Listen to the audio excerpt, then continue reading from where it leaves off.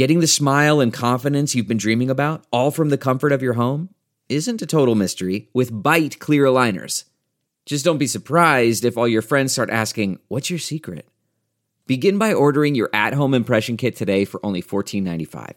Bite clear aligners are doctor-directed and delivered to your door. Treatment costs thousands less than braces, plus they offer flexible financing, accept eligible insurance, and you can pay with your HSA FSA. Get 80% off your impression kit when you use code WONDERY at Byte.com. That's BYTE.com. Start your confidence journey today with Byte.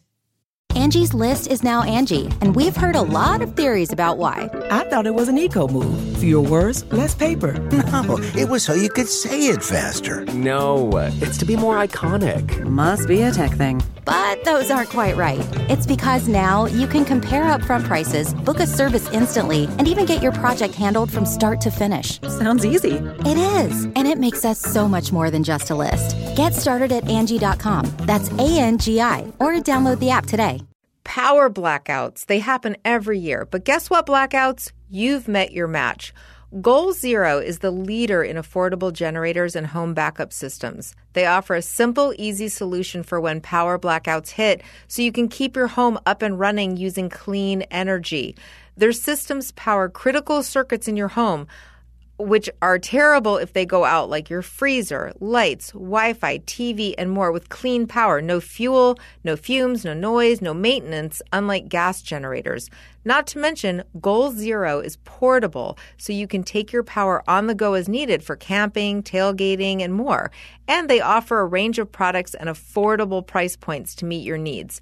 From power stations that can provide a half day's worth of power to solar generators and home backup systems that you can power for 1, 2, or 3 days. You can easily monitor and manage your power right from your phone with the Goal Zero app, and they offer best-in-class service with a U.S.-based service team that provides the highest level of technical and customer support. So make sure your power stays on with Goal Zero. Learn more at goalzero.com. Check out their affordable power stations, solar generators, and home backup systems today. Hi, everyone. Welcome to Dishing with Digest. I'm Stephanie Sloan, editorial director, here with Mara Levinsky, senior editor. Hi, everyone. Well, Mara, breaking news from Young and the Restless. All My Children fan favorite Eva LaRue has been hired to play Ray and Lola's mother and will first air at the end of June. I mean, I am so excited about this casting. Eva is great. And, you know, we really haven't seen her on soaps in years, and I think it's going to be an amazing fit. One of the things that I really love about Eva is that she really loves soaps. You know, she is one of those people who grew up watching them with her family and who has really maintained the close personal ties that she forged during her All My Children days. She kept watching the show after she wasn't on it anymore. She still mourns it. I just talked to her in December. And she has always been such a friend to this magazine, so cooperative and available. And she's just such a cool person, and I think we're going to be so lucky to have her back in the fold. Oh, I totally agree. And she looks fantastic. I mean, she has stopped time. So they are going to have to sell us a little on the idea that she could be Jordi Villasuso's mother. True. But I'm sure they will make it work, and I'm really looking forward to seeing what she does with the role. Now, speaking of Y&R, our cover story this week is with none other than Eric Braeden, who, of course, plays Victor Newman. And you spoke to him in his dressing room in Los Angeles, Mara. What can you tell us about what went on there? Well, first of all, I was a little intimidated, like rolling up to the CBS studio that day because I have never met him in person. You know, we've had some really wonderful phone conversations, but it's a little different than like sitting in the dressing room with Victor Newman face to face. So fast forward, I don't know, somewhere like maybe 2 hours later, he's showing me videos of his granddaughter on her horse, and my sister is in the process of bringing a horse over from Germany. He's reading the horse's German passport, which she texted to me, and like translating it. My point is, of course, that I had nothing to be worried about. He was absolutely lovely. And in terms of the show, as I think people who follow him on Twitter already know, he has a lot of thoughts about the direction the show took last year and also about where it is now and where it's going. So from his thoughts on the new regime to his thoughts on the new Adam, he did not hold back, and I think it's a very interesting read. Well, I can confirm that it certainly is. And I will tell you that no matter who I meet who watches Y&R, the first question they ask me is always about Victor Newman. I mean, Eric is legendary, Victor is legendary, and has shown no signs of waning in audience popularity, which I think says so much. Meanwhile, Mara, Eva LaRue isn't the only All My Children alum popping back up on soaps. That is correct. Rebecca Budig, ex-Greenlee, is going to be reprising the role of Hayden on GH. Now, she left the show in 2017 in a manner in which I certainly think Finn and Hayden fans found to be abrupt. And there has been this big old dangling thread in the form of the baby they were expecting at the time, which Hayden presumably gave birth to. So I'm certainly looking forward to seeing those strands get picked back up. And she'll be hitting Port Charles this summer. I'm really happy that she's heading back. Her story did feel unfinished in some ways. And, we're kind of conditioned to seeing things play out over the course of months or even a year. But when someone isn't on the canvas anymore and their story is unfinished, there's something so much more frustrating about it. So I think the timing will be perfect. And I am so curious to see what will happen with Finn and Hayden and really what this means for him and Anna. Definitely. And then, yet another AMC alum, Elizabeth Hendrickson. She's already on Daytime as GH's Margot, but she popped up at the CBS Daytime Emmy After Party, which prompted some speculation that she could be coming back to Y&R as Chloe. And I will say that their spokesperson was pretty cagey in responding about whether or not she'd be back and indicated that Chloe is known for her surprise visits, so we should stay tuned. It makes sense to bring her back with Greg Rickhart back on the canvas as Kevin. And actually, our guest today plays his on-screen brother, Michael. It's Christian LeBlanc, who started his career on As the World Turns, but is best known for his Genoa City run. Let's get him on the phone. Hi, Christian. Hey, good morning, guys. Thanks for joining us. Yes, Stephanie and Mara, you're here with Christian. Yes, I've heard wonderful things. I had to get on this bandwagon. Oh, well, we're so happy you did. Well, we are so excited to talk to you. We are going to take a walk down Christian LeBlanc memory lane. We're going to start with As the World Turns. So, first of all, tell us, had you auditioned for a soap prior to World Turns where you got your start playing Kirk McCall? I was waiting tables. at the Helmsley Palace, right behind Radio City Music Hall. I'd been in New York about a year. I'd gone to go look for a job in a hospital because that was what I had done. And out of college, I was medicine, pre-med. And I had gotten someone had found me at the pool at Tulane. Actually, the same photographer who found Don Diamont years after me actually launched him onto his career, too. I didn't know that till but both Don and I were on the same show. Don from Bold and Beautiful now. That's crazy. With Brad Carlton on a Y&R. So very bizarre. I mean, and didn't know years later. Cal Yee was the name of the photographer, and I had been waitlisted for school, so everyone else had gone to medical school, but we still swam I was a swimmer. Still swam at Tulane school in New Orleans. So I, on a lark to pay for medical school, someone, like I said, that photographer hooked me up with a little agency in New Orleans at that time, had no SAG after nothing. Basement of her house in the uptown area. My agent, Dolly Dean, was a great Southern name. But that kind of took me up to New York on a lark, but still kind of took a leave of absence from the hospital. And I went to go to the hospital, and, they talk about New York, but the best, I got such help just being new. And the personal director there said, "You're an actor now. You need your days. You need your days off." So he sent me to his roommate, who was the director of personnel at the Helmsley Palaces when Leona Helmsley was still around. And so I became a busboy. They wouldn't even let you be I'd never done it before, so I couldn't even be a waiter. And they were like, that was highbrow. I mean, the money in New York in the 80s. I mean, Frank Sinatra's birthday party. It looked like it was amazing to watch just the I mean, you're in the heart of New York there, and it used to be the Versailles Room. It was amazing. But they gave me the cocktail stuff. No other actors, all young kids from Spanish Harlem helping their families out. So I was the only actor. So I was taking all the night shifts, and I would, I thought I had it made, but I auditioned. I got the little agent, and it was my first big gig. And it was the day they asked me to go ahead and be a waiter after a year. And these guys were wonderful. And I got the part, and I said, "No, I got another job." And it was As the World Turns. So, I mean, in those days, I had to check from my yeah, right? That's You crazy. used to get I mean, it was, I don't know what it is now. It was a diamond. I mean, to this day, when they had the Emmys in New York at Radio City Music Hall, we would walk to our after party, Young and the Restless. And I would always point to the locker entrance for the waiters on the corner. As we walked by, I would have taken a left turn a few years before to go to be the busboy job. And we walked by it to the big fancy party. So all these women in gowns and men in tuxes walking by. And I would say, there's my friend. And, whenever my parents came to town to New York, all the busboy and waiter friends would treat them like gold up at the Villard House at the Helmsley, at the hotel. Wow. So, yeah. So that's the long story of that. So it was my first big. I got my SAG card from after years of being made fun of during the 80s and 70s, looking like Donny Osmond. There was a Donny Osmond lookalike. HBO back in those days was like a consumer channel. And there was a show called The Consumer Reports Presents The Smart Shopper Show.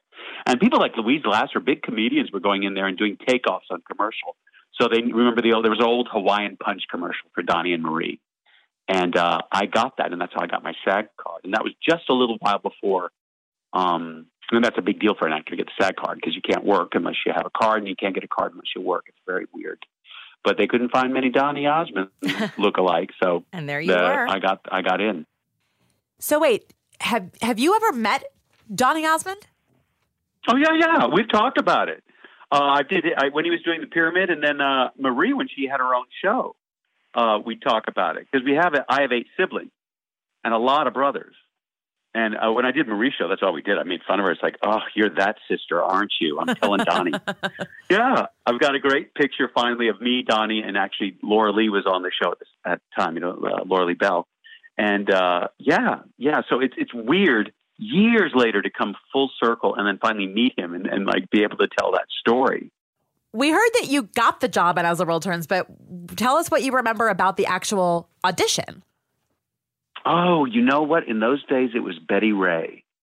And I got to tell you, and it's funny, we've had other casting directors and casting directors that are of a certain, it was one of those things that coming from the South, she was an older woman, but like the idea you think of classy New York, tailored. I mean, she went to work looking like someone out of one of those 50s magazines with those sleek suits. And I mean, it was just, I'm still looking at the tall buildings at that point still, and pointing out Broadway and taking those goofy pictures where, with your disposable camera, by the way. She was such an amazing, and she's a legend. She won a Lifetime Achievement at one of the Emmy Awards, legend in the industry, casting wise. And she was such an amazing actress. And the scene was me, Kirk, in jail, and my father just railing at me. And she had to play my father, this beautiful ladylike woman. And she parted my hair. I mean, she railed, and that made the audition. She was such a good actor, and such a lover of actors and that profession. I mean, and that made the entire difference. Because, I mean, at that point I had chutzpah. I was medicine in college. I had sung, but I had no inclination of being an actor at all. I had wanted to be a doctor. I had volunteered at hospitals and done any job I could get at hospitals since grammar school. I knew that's what I wanted. And so it was interesting. We went in there, and Robert Horton from Wagon Train was Whit McCall at that time, because Eileen Fulton had married everybody on the show, so they imported Robert. But Betsy von Furstenberg was taking Eileen's place for a while. Eileen had gone off to do projects. And so it was Betsy von Furstenberg, and they disliked each other, I remember. So my first day on the show, I'm walking by, and on the monitors, I'm seeing this knockdown, drag-out fight. And I'm like, what? What's this show? That's intense. It was not. Yeah, I know. Let's tune in. It was not make-believe. And I was like, okay. And they're trying to get me by the monitors as fast as possible on my tour. But we were in a standalone studio way on East 76th Street. And, those were my days in New York. It was my salad days where you're it's just amazing. And then, there's Marissa Tomei comes in as my girlfriend's girlfriend. Terry Vandenbosch was Franny at the time.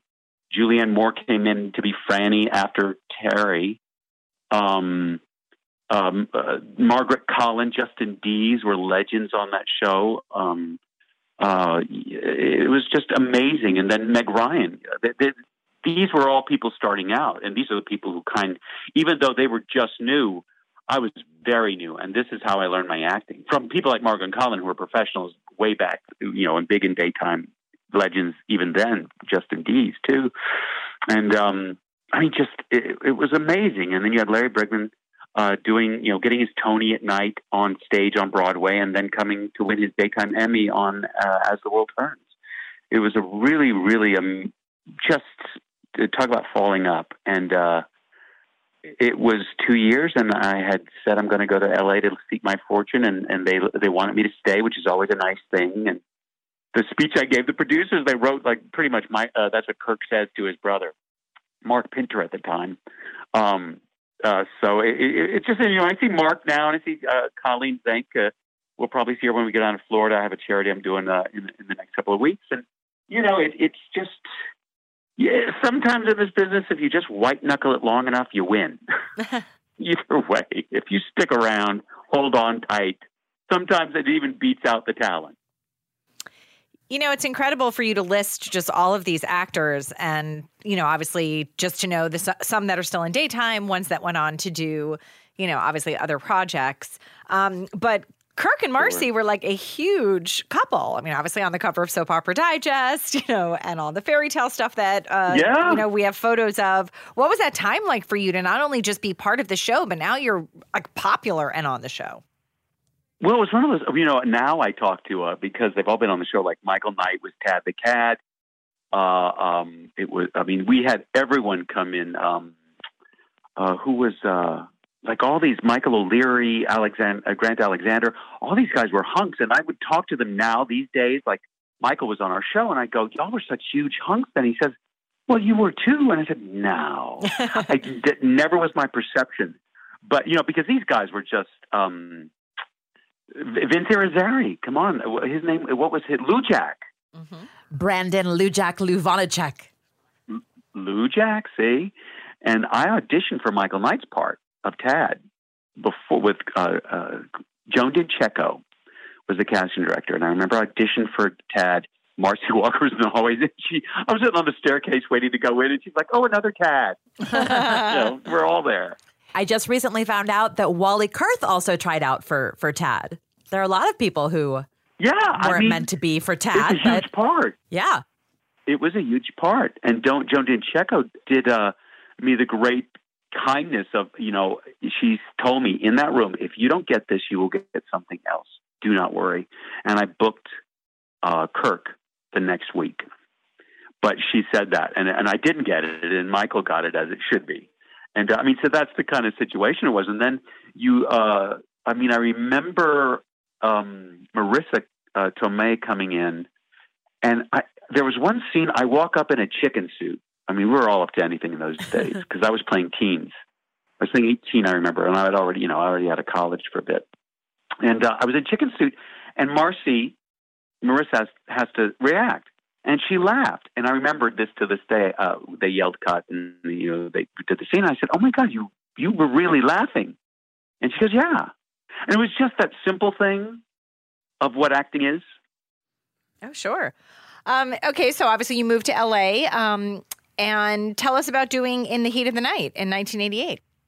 Oh my God, Carol O'Connor. And it was shot initially in Hammond, Louisiana, that's my stomping grounds. Yeah, wow. Carol and all of them came down from Mardi Gras and came to my house, and my little brothers, I've 7 brothers. Just they were all over the set. That's just like I said, 45 minutes out of town. And it was awesome. It is a whole different prime time. Especially when, I got billing, got co-star billing with Anne-Marie Johnson, and it was Howard Rollins in those days, and Carol O'Connor. That's Archie Bunker, which when you're on location and you're out in those woods, that's all the people watching on the street are yelling, Archie, Archie, Archie. It's so funny to have such a seminal character, and you forget that, Carol O'Connor was a Shakespearean actor. He goes back. He was not an overnight sensation. This man was actually middle-aged when he got that part. So it's Carroll O'Connor. It's like a force of nature. His son Hugh was in it. We were staying at what they called the Holly Dome. It was a very small town, Hammond, which had a pool. And that poor man would come, because that's one of those ones where all the rooms face the big courtyard with the pool. It was like, we'd walk out and there would be the cast in the pool. Maybe we had clothes on, maybe we didn't. It was just, that poor man had to, in the second season, he was like, I'm cracking the whip. But it was just one of those times. Again, magical. You're sitting there working with Howard Rollins and Carroll O'Connor, and what's his name from Blowout was the director. Do you know what I'm talking about? British, just legend.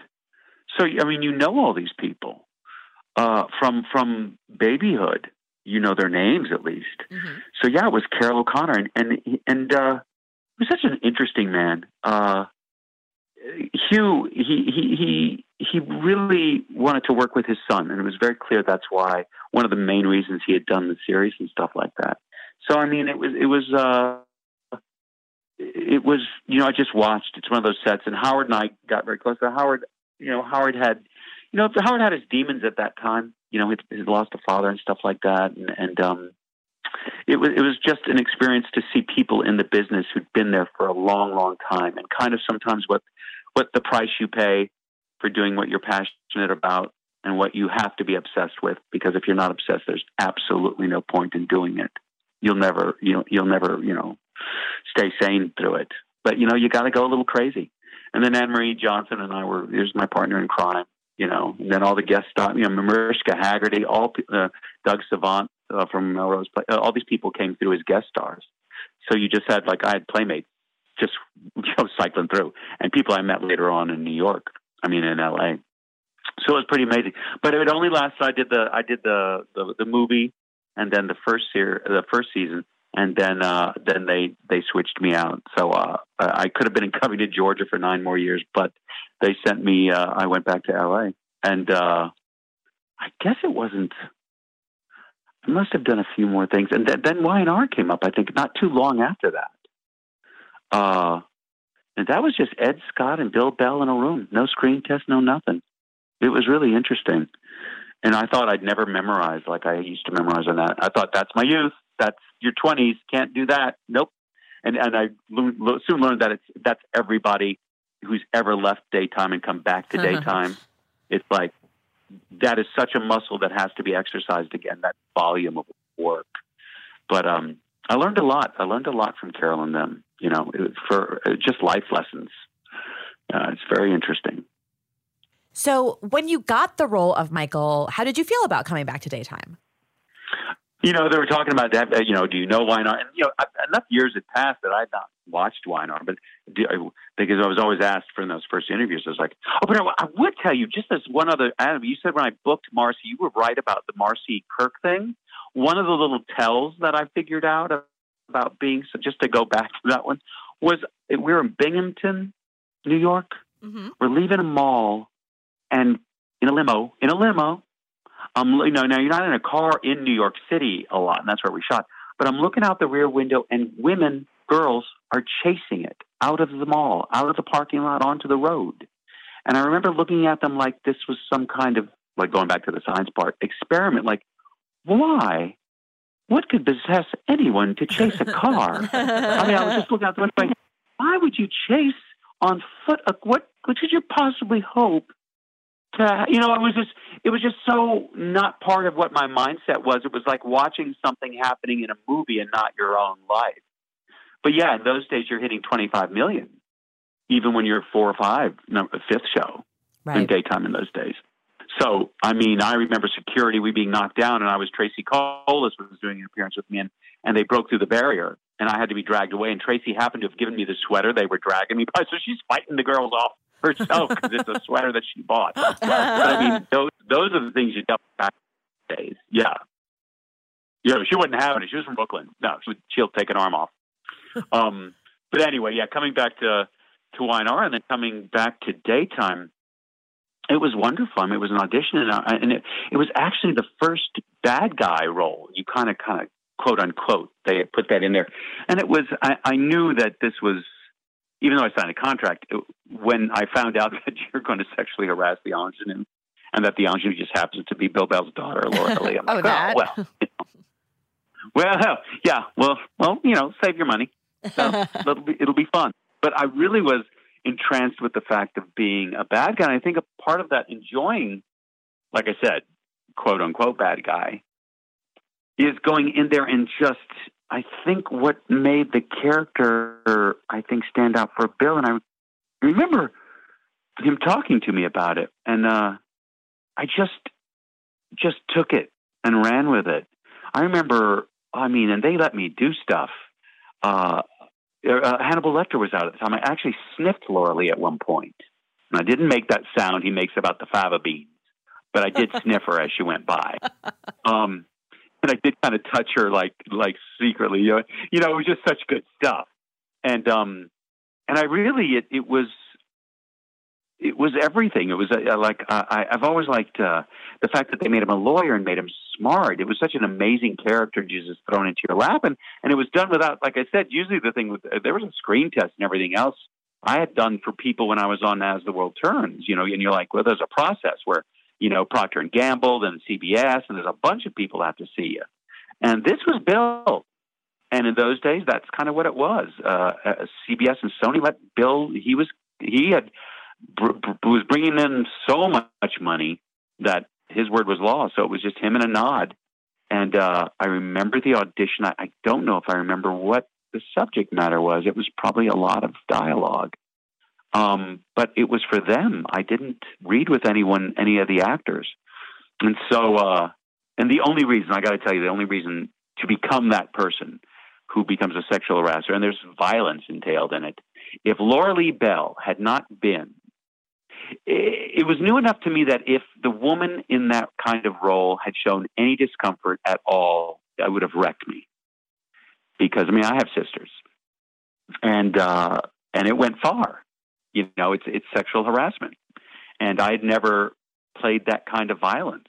And it's still a show where, nobody's at risk for physical violence, but you still have to play it. And I'm telling you, Laura Lee was game, whatever happened. I remember at one point, I've got a gun to her head, and I think one of us moved, or the thing was jolted that we were laying on, and it knocked her in the scene, kind of knocked her a little in the forehead. And I saw, maybe her eyes crossed for a second, uncrossed, and she never missed a beat. And those prop guns are heavy, and it's all very close and intense, and I'm like hissing at her almost. But she's a pro. All good. Oh, yeah, totally. A pro.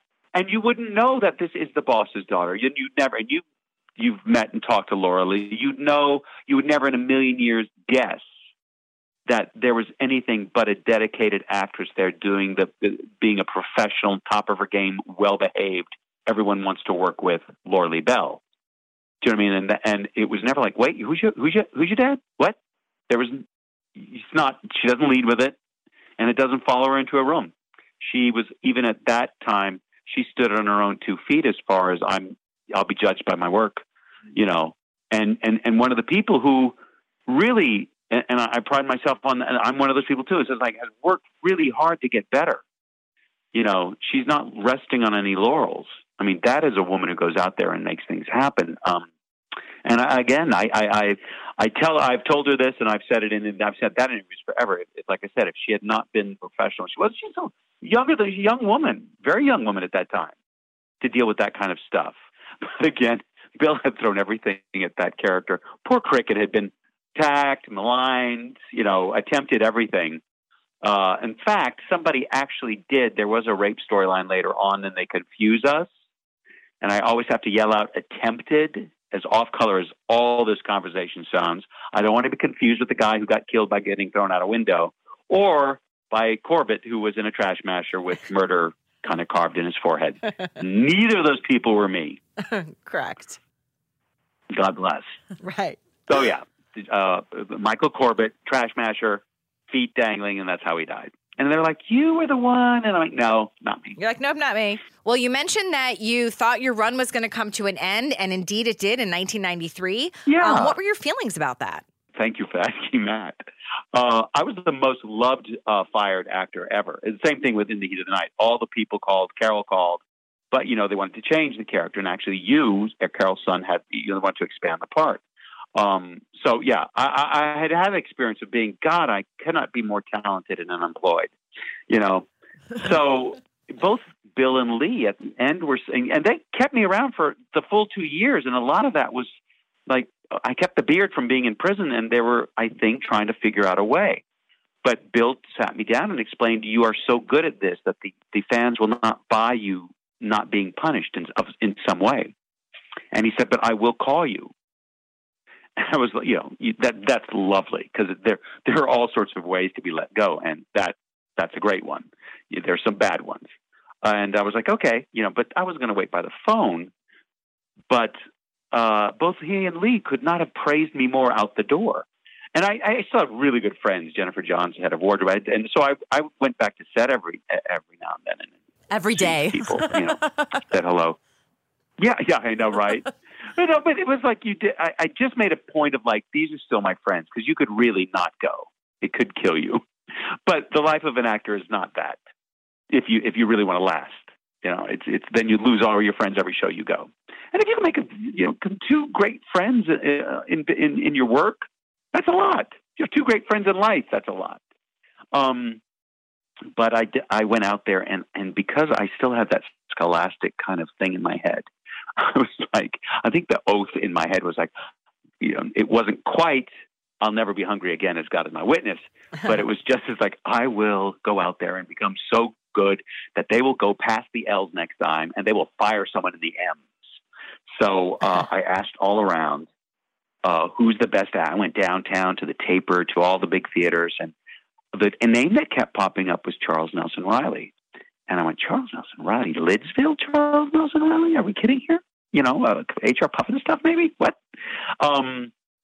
And he was an amazing teacher. And through Charles Nelson Riley, if you remember who he was, like especially from Match Game, but you forget that he did the original.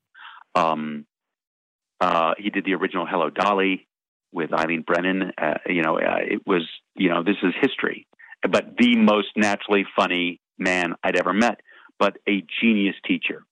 And through him, I met everyone. Like, you'd sit at a dinner table. Some of the students would come with them up to, you know, this place up in Beverly Glen, over Bel Air. And then the celebrities that will walk past his table, and it was a little hole in the wall that people, I guess, liked.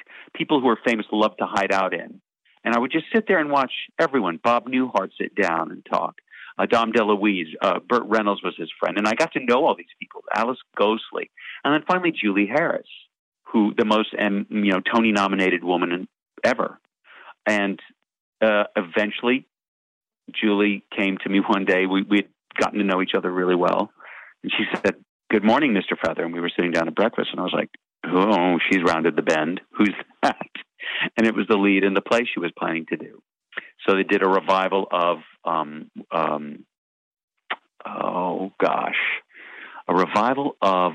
it was the British Arsenic and Lace.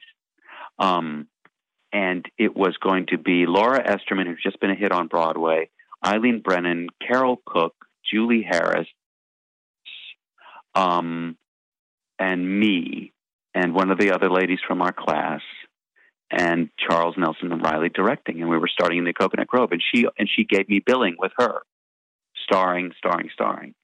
And I set the program, and I went from doing tiny little theaters on Melrose and Santa Monica to a 2,000-seat house in Coconut Grove, and getting ready to go to Broadway.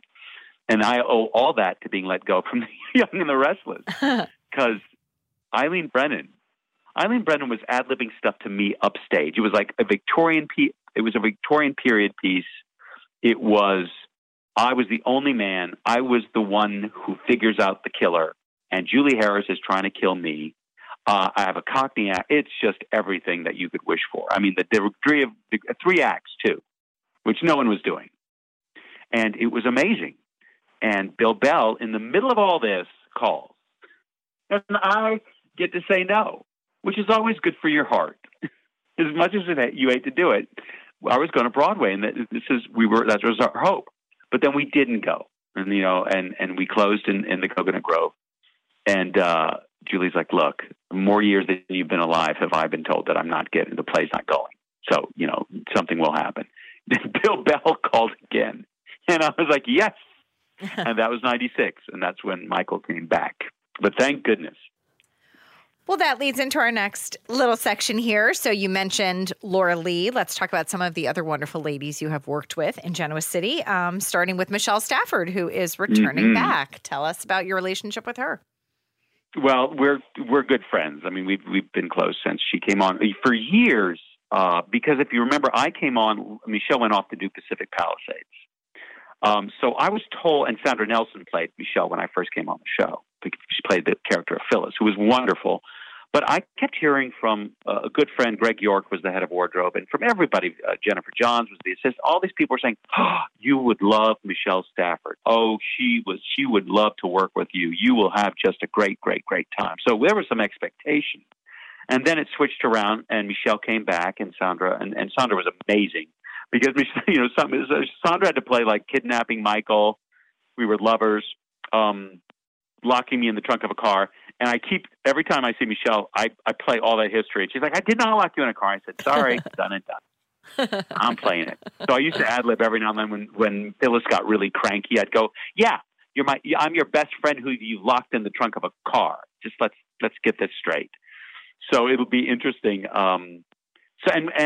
It's just one of those occasions that, and everyone has someone, I hope, like that, where she makes me a better actor. All right, tell us what you remember about working with Eva Longoria. She was one of those people who came in and just always a smile, this ball of energy. It was kind of her first big job. She was a businesswoman, a corporate headhunter before that, I believe. And was really neat and inspiring to be around because there was never anything about any shame, which there should never be, about this is who I am. I'm not great yet. I don't know about this profession, what I want to know. Teach me. Or I'm not afraid to ask questions and not to go out there. And again, it's all that thing about, I think if you're doing this career right and you're doing this life right, you're not finished.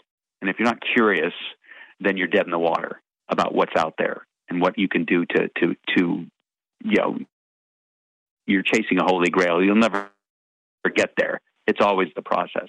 But she was one of those people who was always, and we would goof around. I mean, my God, I walked into a photo shoot early, and she was having her stuff, and we used to both do the covers of romance novels. So we did these fake poses that were never supposed to see the light of day. Now, of course, like everything, when I'm just this crazy person next to her, like ripping my shirt open, doing this fan in our hair stuff. We just like camped it up for some photos. We were just goofing around between shoots, and they're the ones everyone sees. But Always. she was amazing, but enthusiastic, and I still hear her. I still every now and then you get an arbitrary call and down to have dinner. And Tracy and I, Tracy Bregman. So yeah, she never forgets anybody, and I tell you, and from us down to the reporters on the red carpet, when she sees people that she knows from the soap days, it's a big "Hi, how are you?" pat on the back and a big hug, and she's never changed that, and I really, really appreciate that about her, and I appreciate that about anybody. Mm-hmm. Well, Christian, you've already mentioned Tracy, but tell us about your long-term dynamic with her. I don't know. You know what? I think. Again, I tell that line about what Fred Astaire said about Ginger. She does it all. She does everything I do, but backwards in high heels. And I got to say, they are high. She made fun of me just this week because she was in flats again. She came in like flip-flops. And I said, "Oh, my God, you're so spry. What are you doing? Like you're like a basketball player." Because I'm so used to helping her down long steps in a gown and like 90-inch heel. I have no idea how women do it. I have no idea how Tracy does it because she's like 3 feet tall and then without her shoes on. And I'm like, "Well, look at you little scrappy thing, you little tiny thing." And I get the biggest kick because she moves differently. It's all, she's not Lauren. And, it's one of Tracy amazes me because I was in college still and she was a baby. This is how long she's been in the business. And I remember seeing her on television. And to know that and not knowing, and here I am in medicine at Tulane, not knowing that would be my show wife for 10 years. We must be the long-time married couple in daytime at this point. You're definitely up there. Well, the Baldwin family has become such a fan favorite, and now Greg Rickhart is back, and it looks like this new regime is really invested in bringing this family back to the fore. How do you feel about that? Oh, it's wonderful. It's so interesting you ask, because just yesterday we did tons. It was Greg and I, and the reaction on set and from the people, and they are just nailing the voices of Michael and Kevin. Do you know what I mean? Because you can, every now and then a viewer will watch, and they're the ones who will judge. And you'll see, and you'll get lines like, oh, okay. And some of it stretches your character because you're getting stuff.